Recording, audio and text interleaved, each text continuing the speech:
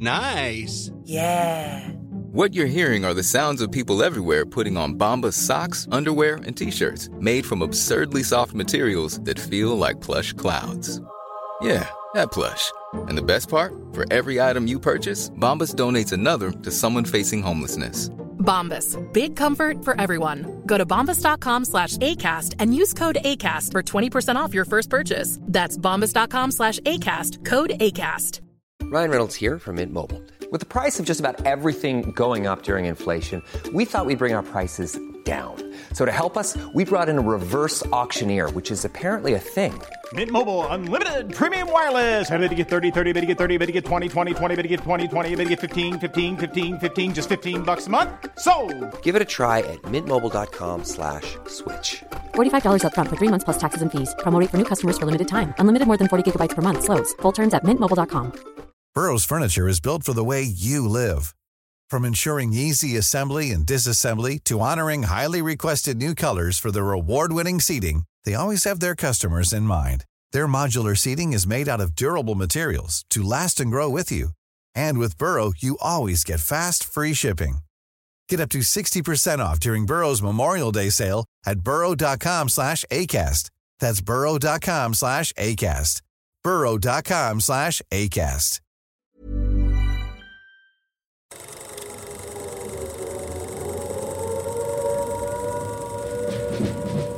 Welcome to the Fighting on Film podcast, the podcast all about classic and obscure war movies, from the Normandy landings to the days of chivalry and swords. If it's been captured on film, we're going to try and cover it.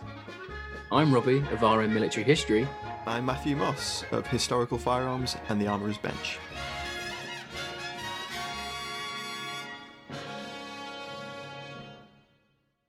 Hello, welcome to another episode of Fighting on Film. This week we are looking at the Mosquito Heavy Classic 633 Squadron from 1964. Fantastic. And we have a tie-in giveaway this week, kindly provided by those kind folks at the Warbird Coffee Co. They're kindly giving away a bag of coffee of your choosing. So if you check the Twitter, the Fighting on Film Twitter, we'll be posting how to enter that draw when this episode goes live. Thanks very much to Warbird Coffee Co. I've tried some of their wacky wabbit coffee and it is delicious. I definitely couldn't say that. Not with my speech impediment. Oh no, don't put yourself down, mate. No, but thanks to them, it's very kind of them. Let's talk 633 Squadron. Yeah, I haven't seen this film in a long time. Oh, I hadn't either. When you suggested it, I thought, okay, yeah, I haven't seen that in ages. I haven't seen it on TV in ages either, which is becoming more and more common with these films, I think. It used to be like an ITV4 staple, didn't it? You know, ITV. Yeah, along with like Mosquito Squadron. Yeah. Because I get these two mixed up a lot. Well, they use the same footage. There's bits of footage that's used in Mosquito Squadron that is from 633. Oh, wow. Okay. So I can understand why. That makes sense. So let's cover the plot and then we'll jump in with some of our thoughts. It basically follows a secret raid in the run-up to D-Day. There's some concern about V2 bombs hitting the marshalling areas and possibly the beachhead. What the RAF does is they plan a raid to destroy where the fuel for the V2s is made. The fuel is made in a fjord in Norway, and the only way to knock out this heavily defended, heavily reinforced factory is by blowing a cliff down onto the factory. Yep. Now, that's a Nazi megastructure, if I've ever heard of one. Why that hasn't been covered in the show, I don't know. You can totally see. You can see that, can't you? Definitely. The only squadron capable of doing this mission is 633, which is a Mosquito squadron. The best. The best of the best. Yep.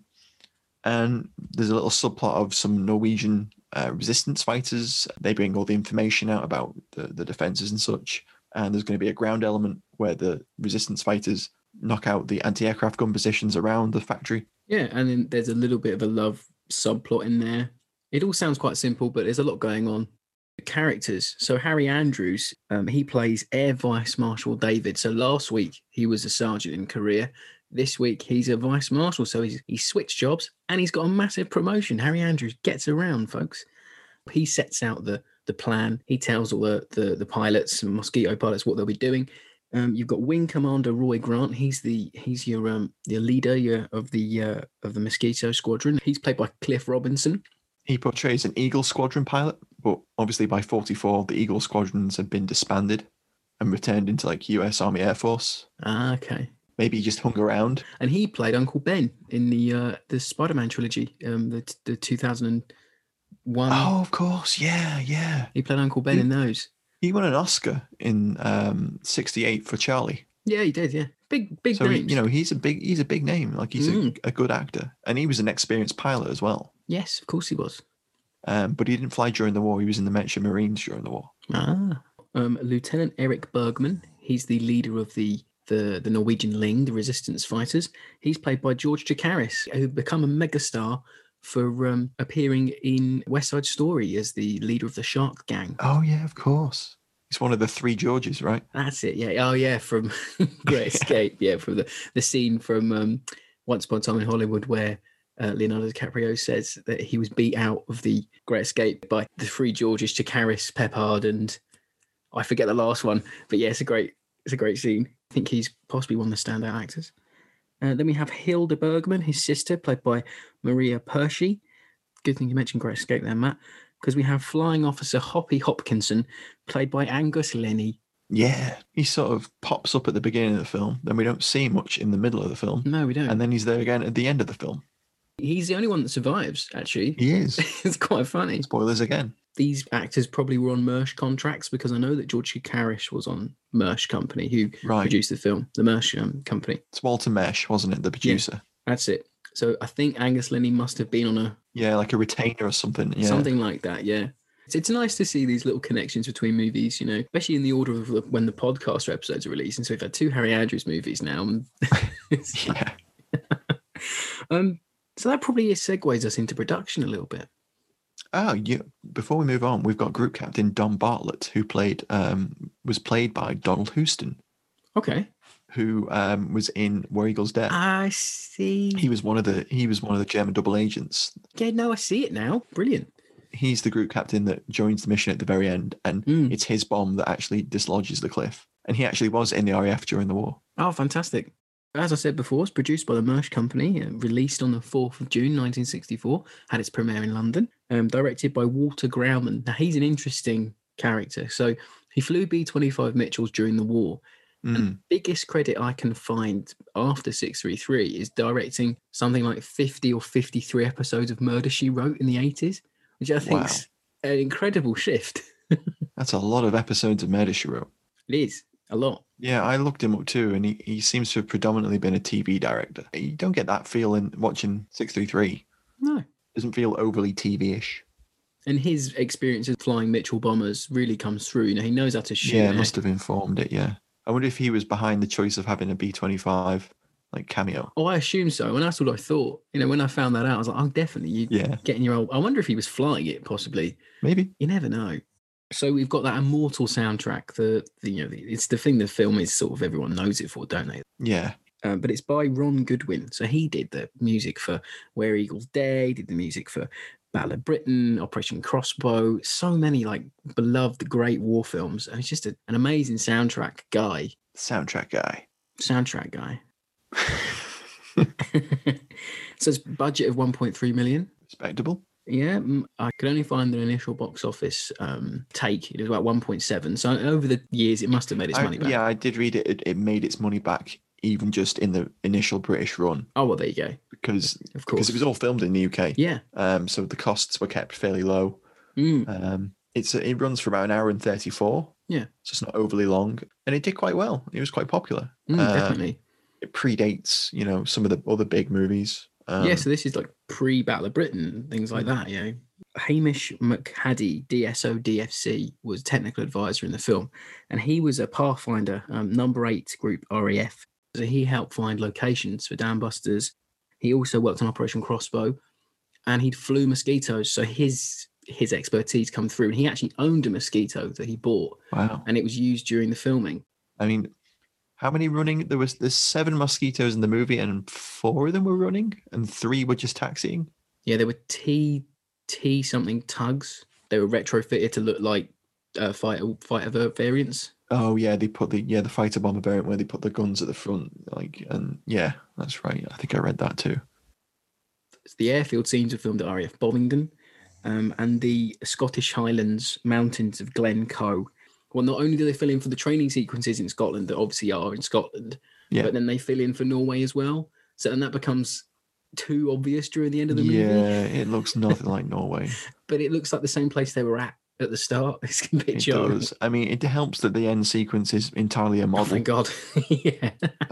Sequence. But yeah, the bits with the Norwegian underground, they are like, it's quite obvious that they are not in Norway. So I've got a retro review again. Great. And this one comes from the Daily Mirror again. They're a rich vein of content on the old newspaper archive that I use.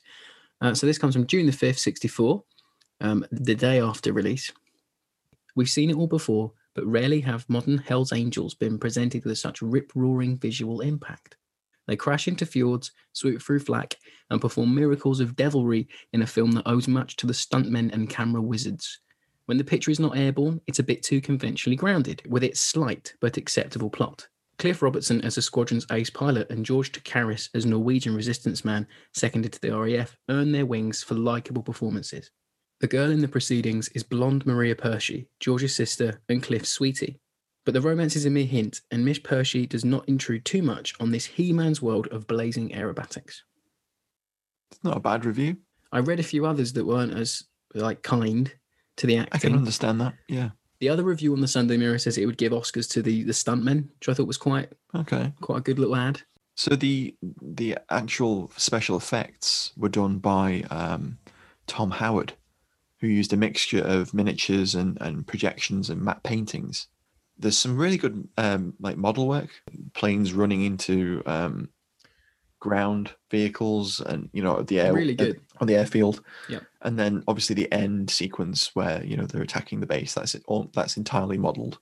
And there's some good sequences of them in the cockpits, and the cockpits get damaged. He was an Oscar winner, so he knew what he was doing. Yeah, there's individual elements of the movie that work really well, but then there's elements that just don't hold up.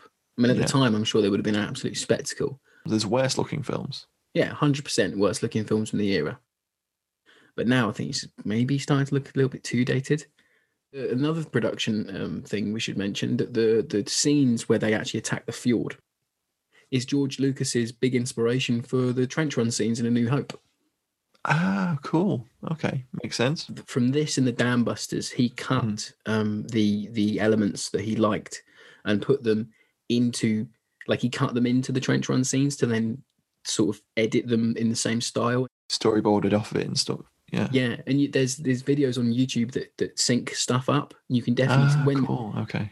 There's a scene where an X-wing goes into the trench, and one of the Empire's laser cannons is tracking it like the anti-aircraft guns in the fjord. Okay. Swap out X-wings for mosquitoes, and it, So should we move on to the alley tally before we get into anything more? Yes. Fantastic.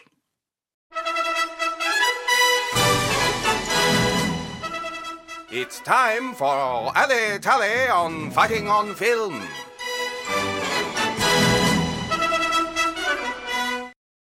So what have you got for the alley tally this week, Rob? Mosquitoes. I mean, who doesn't love a mosquito? The Wooden Wonder. They're fantastic. They've got that. Mm-hmm. They look cool. They sound cool. They're the plane when some people think of the RAF in the Second World War. I'm a Typhoon fan myself, but I can love a mosquito just as much. So as I said earlier, there were T-33 tugs, variants that were used and fixed with gun barrels. But my real alley pick this week, and I can't, because we've not had them for a couple of weeks now, and I was itching. I was getting a little bit deprived of them. I think I know what's coming. There's Bedfords in this one, folks. There's a lot of Bedfords in it. And Bedfords some of them are hidden. Some of them are hidden, yep. And there's Bedfords in RAF roles, which is always nice to see. So we've got a Bedford WM, which they feature heavily in the landing sequences, things like that. Yeah, on the airfield, yeah. We've got a Bedford QL refueling tanker, painted red, should really be painted green. There is a green one that gets driven into, but there's a model. Oh, is it? Ah, okay. One of the mosquitoes that crash lands during the airfield attack sequence. Yeah. Tumbles and rolls into one that sort of explodes a bit. I was upset when the Bedfords got killed. Well, no Bedfords were hurt in this film. Yeah, they were. The Bedfords. One Bedford was hurt. One Bedford was killed. KIA. Oh, there's a Bedford OY mocked up as an Opel Blitz that Chikaris drives, and that's the one that gets killed. Yeah. That's what I was thinking of anyway. You meant okay, so the fire tender is a model. Oh, yeah, the one that the plane rolls into definitely is a model. Oh, that looked. When I watched it, I thought that was real. That looked really impressive. It's Tom Howard. He did good work. There is a Saracen in there as well, isn't there? That's sticking out like a sore thumb Saracen, mocked up as a German half-track. Some lads like sat on the top of it. Yeah, there's a trend in these movies. They do in the Dirty Dozen as well, where people sit on top of APCs. Get inside them, lads. That's what they're for. There's a reason that they're armored is so you don't get shot. It's very weird. Isn't there a fire engine too on the Bedford's fire engines? Yeah, there's a fire tender. Yeah, that's what it is. They're painted red. Actually, there's a couple of Land Rovers that are in there as well that shouldn't be. Oh yeah, they try and mask it with a tree. Yeah, there's one that's hiding behind a bush. Yeah. I was like, that's a lightweight Land Rover. There's a couple of legit looking Jeeps, but then there's a few Land Rovers that shouldn't be in there. No, a bit weird, isn't it? I think that maybe when they were filming up in Scotland, maybe they were unit. Definitely, yeah. Production cars.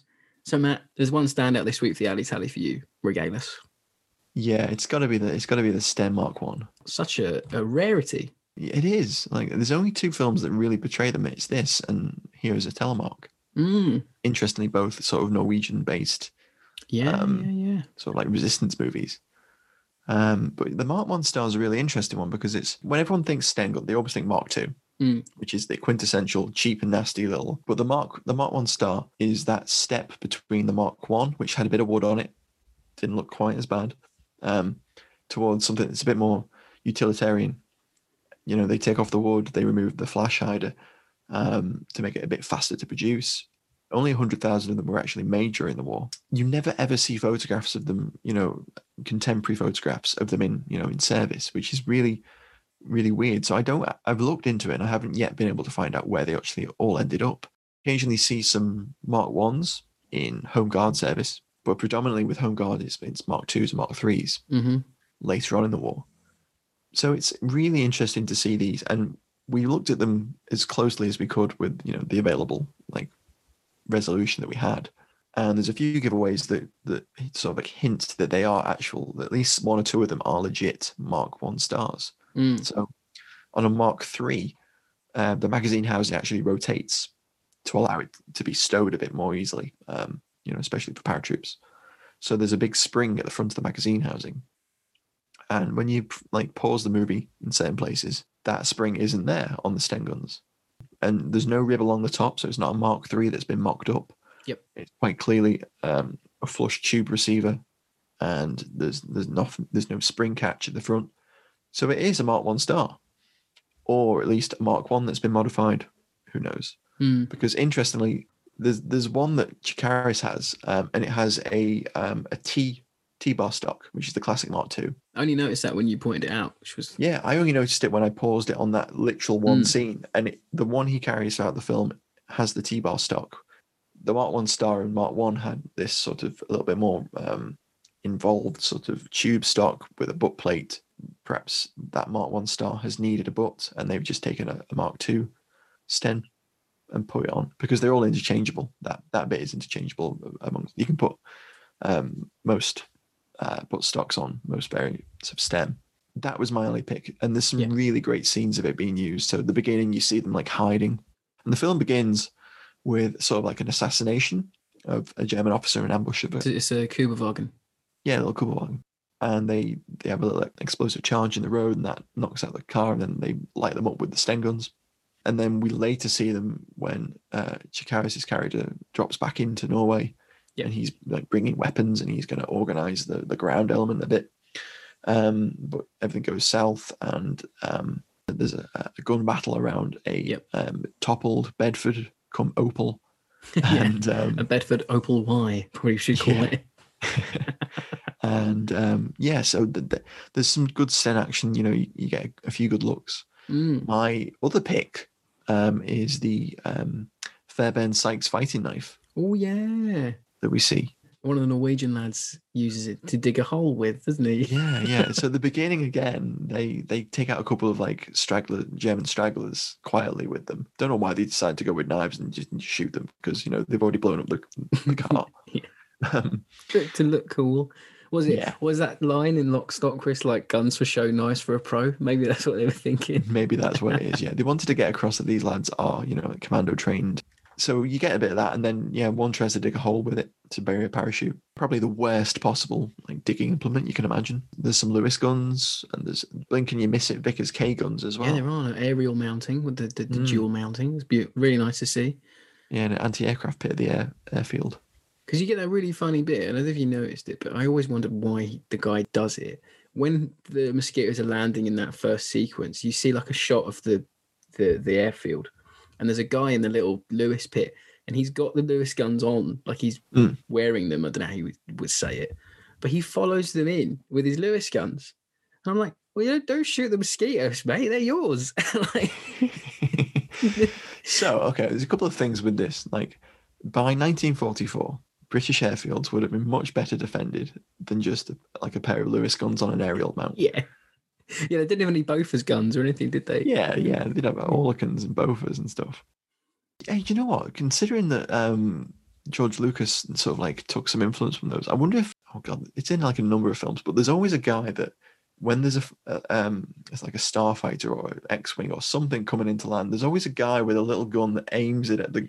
Yeah. You mean in, oh crikey, in Return of the Jedi when they're landing on Endor? Yeah. Or is it Endor? Was it? There's a few, because there's a few in like the prequel trilogy as well, like on Naboo and like stuff. A trope? Maybe it's a trope we just don't know why. Maybe he saw like that Lewis gun guy like following the landing mosquito. I like it, because there's that bit in the Family Guy parody where he goes pew pew, got him. Yeah. Oh my God, yeah, that's true. But the Norwegian guys look cool anyway. Yeah, you've got Chikaris in his like Parker, you've got his mates are in like leather jackets with the World War I cavalry bandoliers on. Yeah. They've got like a rack full of SMLEs in their little hideout. They look really good. For me, like I hate to say it, but in a movie about aircraft, like your ground sequences are really, really good. It's like... I would have liked to have seen more Norwegians, I'll be honest. Same. They do. They look cool as fuck. Honestly, they do. They really do. They're really believable as well, I think. Yeah, given that everyone is doing bad speaking English with a Norwegian accents. Yes, we have to get to the dock to the fort. She's doing an Austrian accent, I think. Yeah, and he's doing Greek. I'm guessing odd, there's a weird. I don't know what's going on there. So I guess that wraps up Ali for this week. Yeah, it does.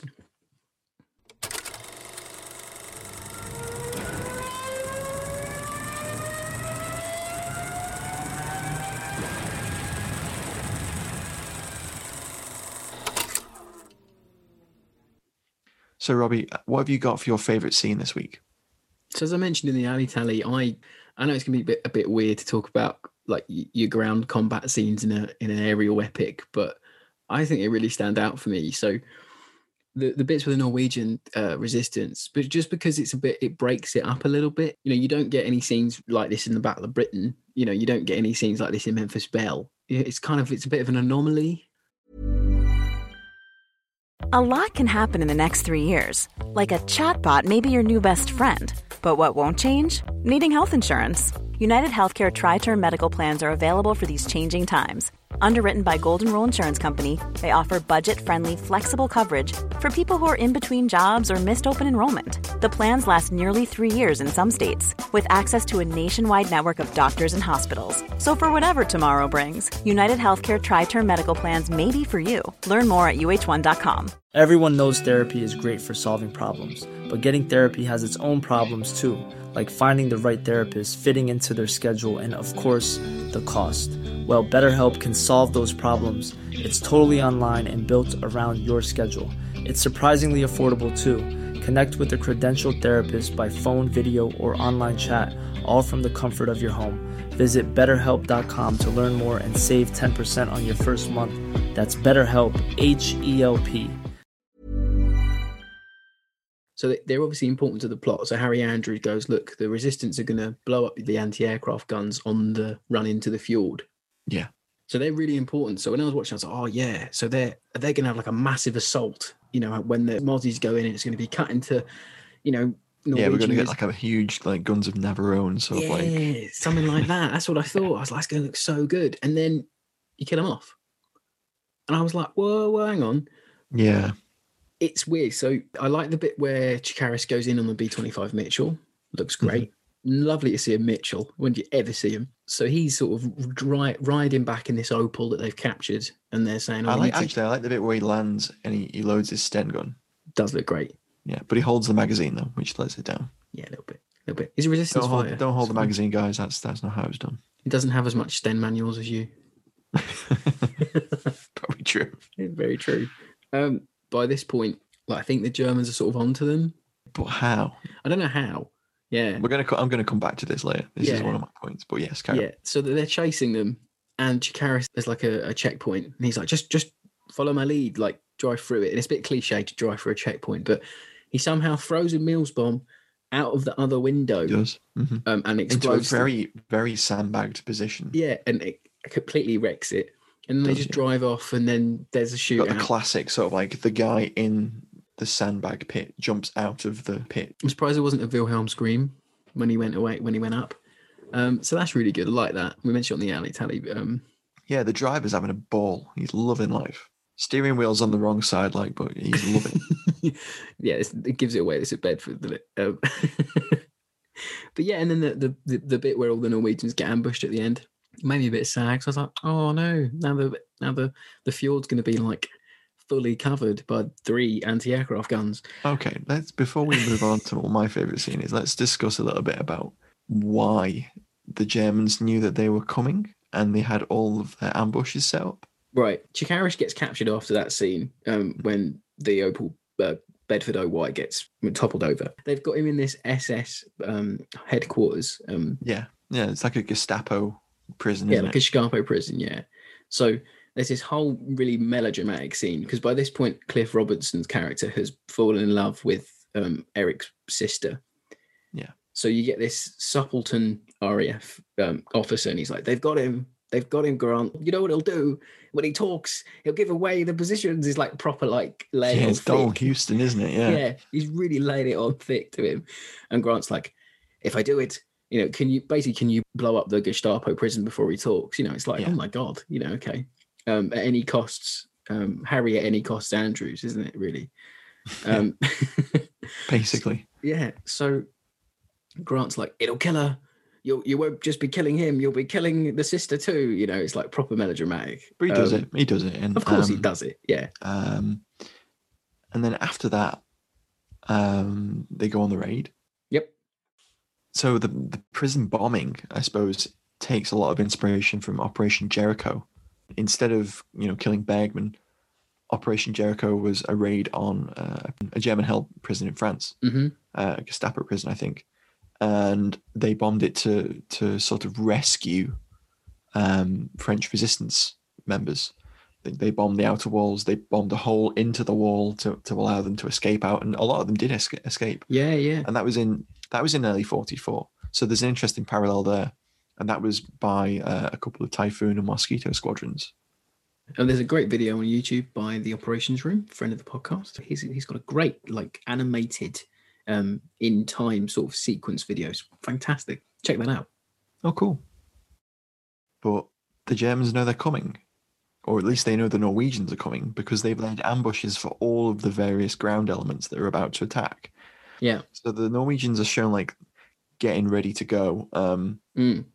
That they've got that great scene where they're throwing the SMLEs to them as they're running out of the cave, which is great. You get an SMLE, and you get an SMLE, and you get an SMLE. They send the go message and they all start moving in, and then one by one, all the sort of patrols, Norwegian patrols, the sections are cut down by Germans. So there's a reason they don't fight back as well as they could do, because Harry Andrews goes, get more men for your mission, and Chikaris goes, well, they won't be trained, and then Andrews like, I don't care, just I'll give you more weapons. They need to go in whether they're trained or not. So that at least in that sequence, the fact they didn't react properly or they didn't fight back as hard makes sense. But how in the hell do they know where the Norwegians are even going or where they are? Because Chikaris hasn't talked. It isn't even hinted in the film that he has talked. So it's a bit confusing. How do they know they're coming? It's kind of a plot hole. A massive one, yeah. That you could fly a mosquito through. Massive one. Yeah. But you had a theory about why. Yeah, I do have a bit of a theory. So maybe we could rewrite the film. We're gonna do Foff headcanon again, guys. Oh, it's been a while.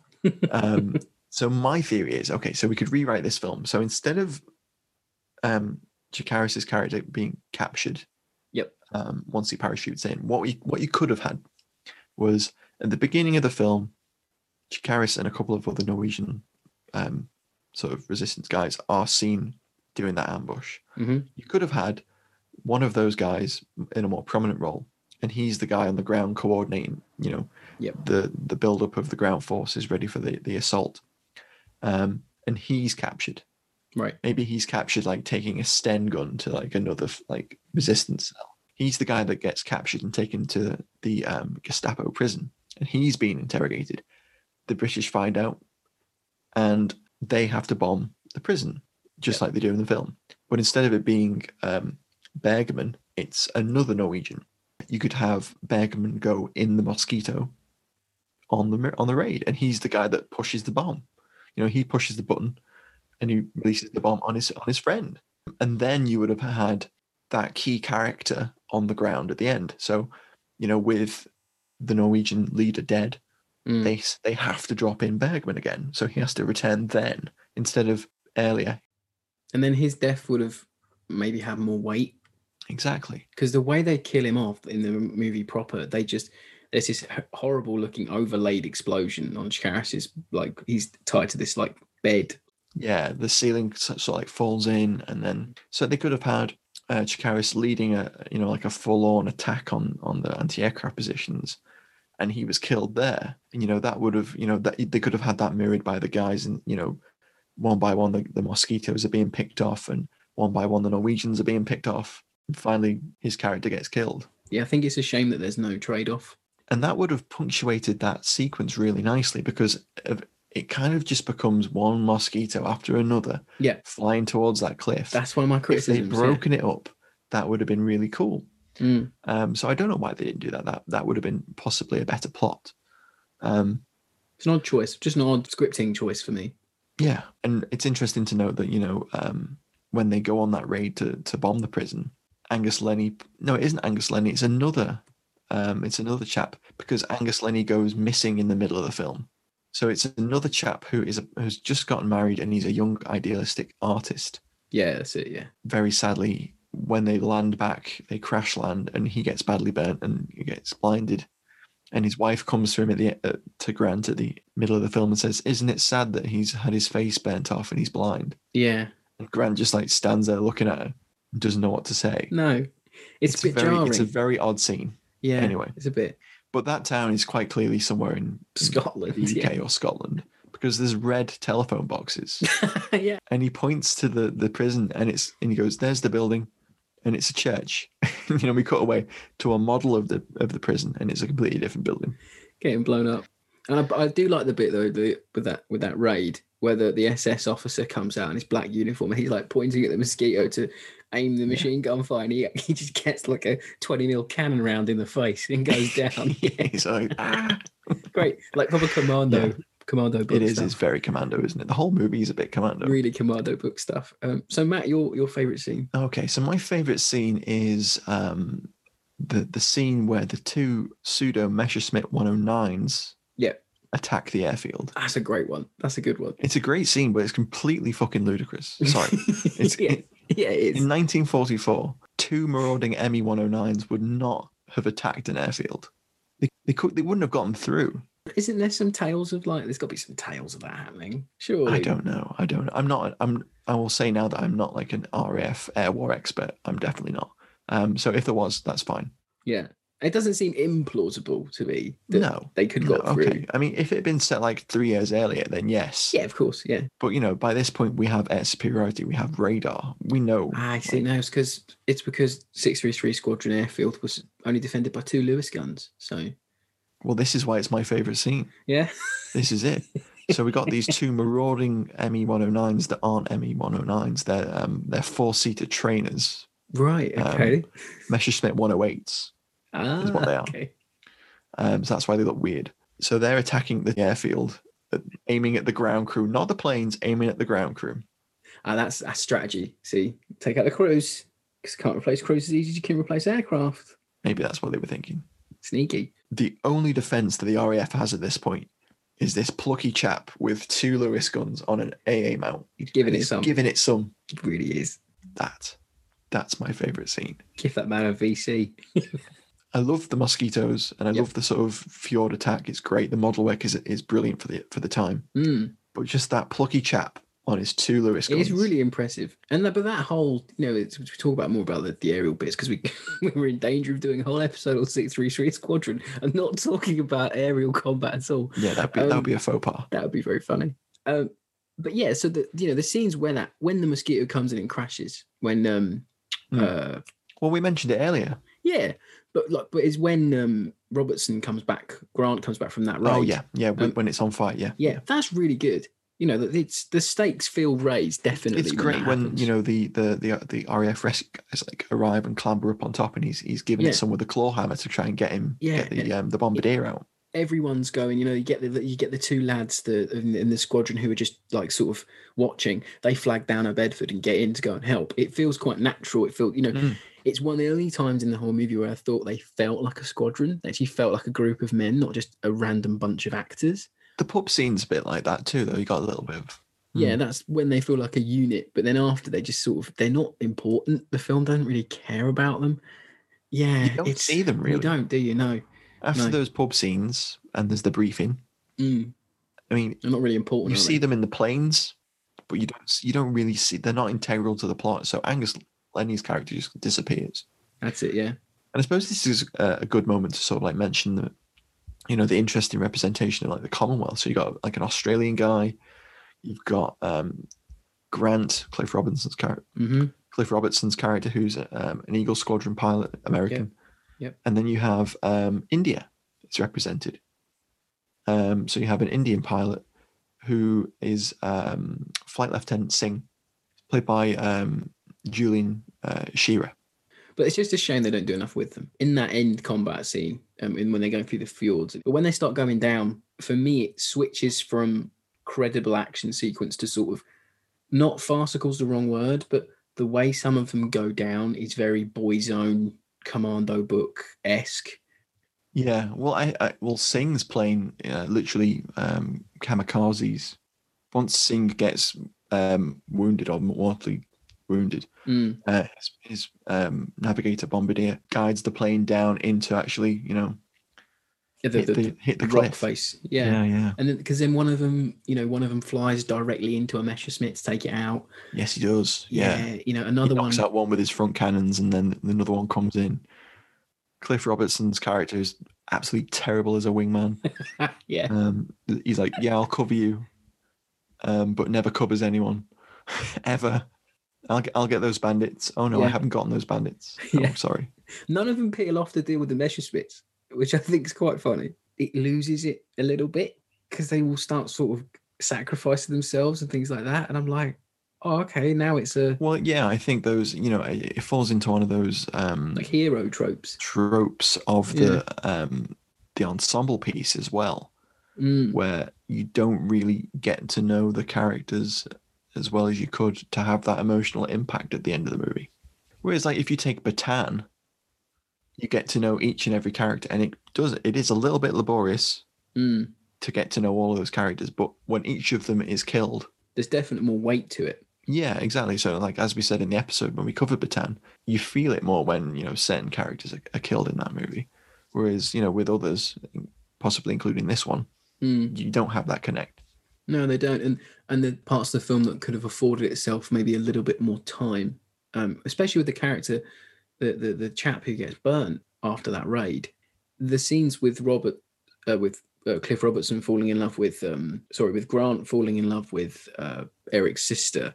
Mm-hmm. Those scenes could have been far better served with building your character. So this is the squadron going to the guy's stag party, or having a drink before he gets married, so we can feel the emotional weight of a young pilot just getting married, then getting horrifically burnt. Yeah. At least then you'd feel you'd feel a bit more emotionally involved than just this nameless chap who gets married off camera, then gets horrifically burnt, then his wife, who we haven't seen, yes, is brought out to confront Grant. Needs something, because even Cliff Robertson as Grant, his character isn't all that likable, really. I mean, he's just there, sort of thing. Angus Lenny's the likablest, like Angus Lenny and George Takaris are the likablest, most likable characters for me.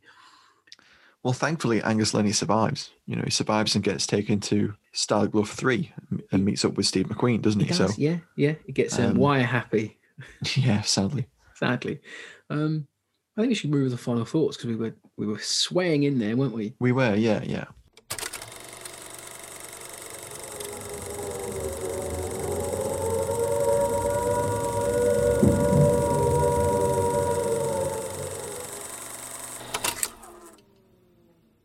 So yeah, I mean, my final thoughts. I do like 633 Squadron. I don't hate it. It's a classic. You know, it's the soundtrack is worth the omission. The soundtrack, that theme is brilliant. It's beautiful, isn't it? And you can hear that he's going to go on and do Where Eagles Dare, and that is peak war movie theme. That's really good. But there's a thing for me that it's a bit of a disconnect, and I only realised it. I watched it a couple of times this week. When the raid is finally on, and they've brought the earthquake bombs up to bomb the cliff, right? Why do they bring those in on a tractor? It just looks good, I guess. It looks good. Like they bring them into the base on a tractor. They have men at like the on guard position with bayonets on. It just looks a bit weird. And a 60s hatchback, a white hatchback, drives along the A road that's like behind. Oh no, them. really? Yeah. I wonder who's like now, who's like mum and dad or like grandparents or that's me nan's box or Viva. Yeah, it's a bit weird. But do you notice in that sequence, the camera work gets better for some reason? So they have that lovely sweeping shot of all the mosquitoes getting armed and things like that. And they have like the crane going up, like crane shot. It's just really weird. It's like they save the money for those sort of They might sequences. have done. I mean, that might be it, yeah. Yeah, and then one little thing that lets it down for me is there's no standout performances acting-wise, I don't think. Harry Andrews is giving his best, but I don't think the script's great. But he doesn't have a lot to work with, I would say. He's playing a hard ass, isn't he? No nonsense senior officer, basically. And then he gets the really cool line at the end when the spoilers, the raid doesn't go very well and all of them get killed, basically. Well, it goes well. It just doesn't have the kill-death ratio everyone would have liked. No, yeah. He gets a great line where he goes, oh... You can't kill a squadron. Yeah, then Harry Andrews, you can't kill a squadron. It's a great line. He gets in the car, looks all pensive, doesn't he? So he's like, oh, gosh, what's happened? It's like, that was necessary, but that was a high price to pay. It's my last criticism. And I know I've had a few, but I've got to get off my chest. There's only so many 1/35th scale mosquitoes you can see smash up till it gets a little bit repetitive. Yeah, I suppose so. It's my only criticism. Yeah, it does sort of detract from it a little bit too. Yeah, just a little bit. But it's good model work, don't get me wrong. Yeah, there's some of the model work. That last sequence is a little bit, you can spot the model work. You can. I mean, we know it's model work. It's very good model work. Of course we do, yeah. But, some of it's a little bit too outlandish to be, or the planes don't quite crash how a mosquito probably would have crashed in a fjord. Yeah, they're like, they look like someone's put a firecracker in an Airfix bottle half the time. Yeah. But all in all, it's a solid movie. And it is one of those classic sort of Sunday afternoon war movies that thousands of us have watched. It really is. And of course, the last bomb does it. Yeah. It's the classic Commando. It is really Commando-y in it. Yeah, I think that's what it's sort of why you can't hate it. Yeah, I mean, it's for that audience. They've all got like 60s haircuts.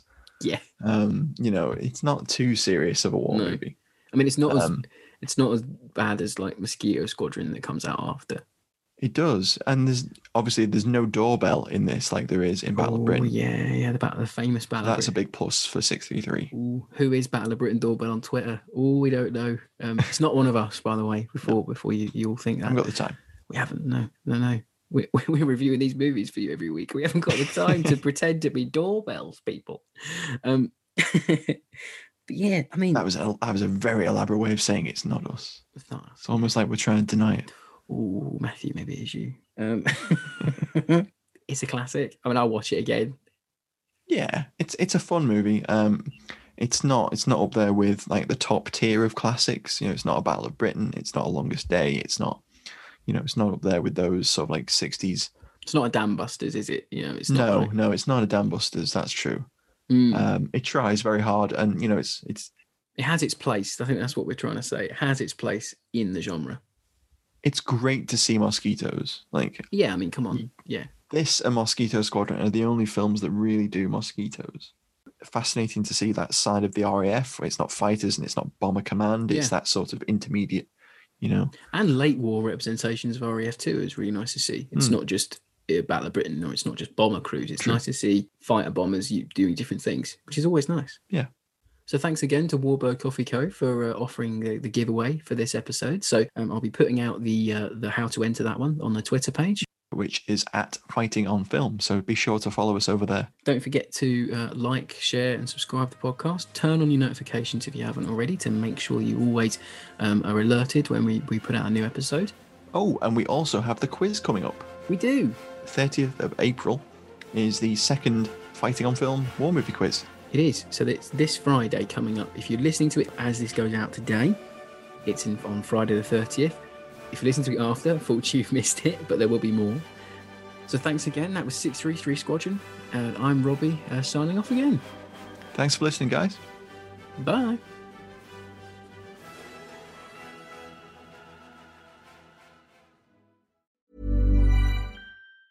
Hey, it's Danny Pellegrino from Everything Iconic.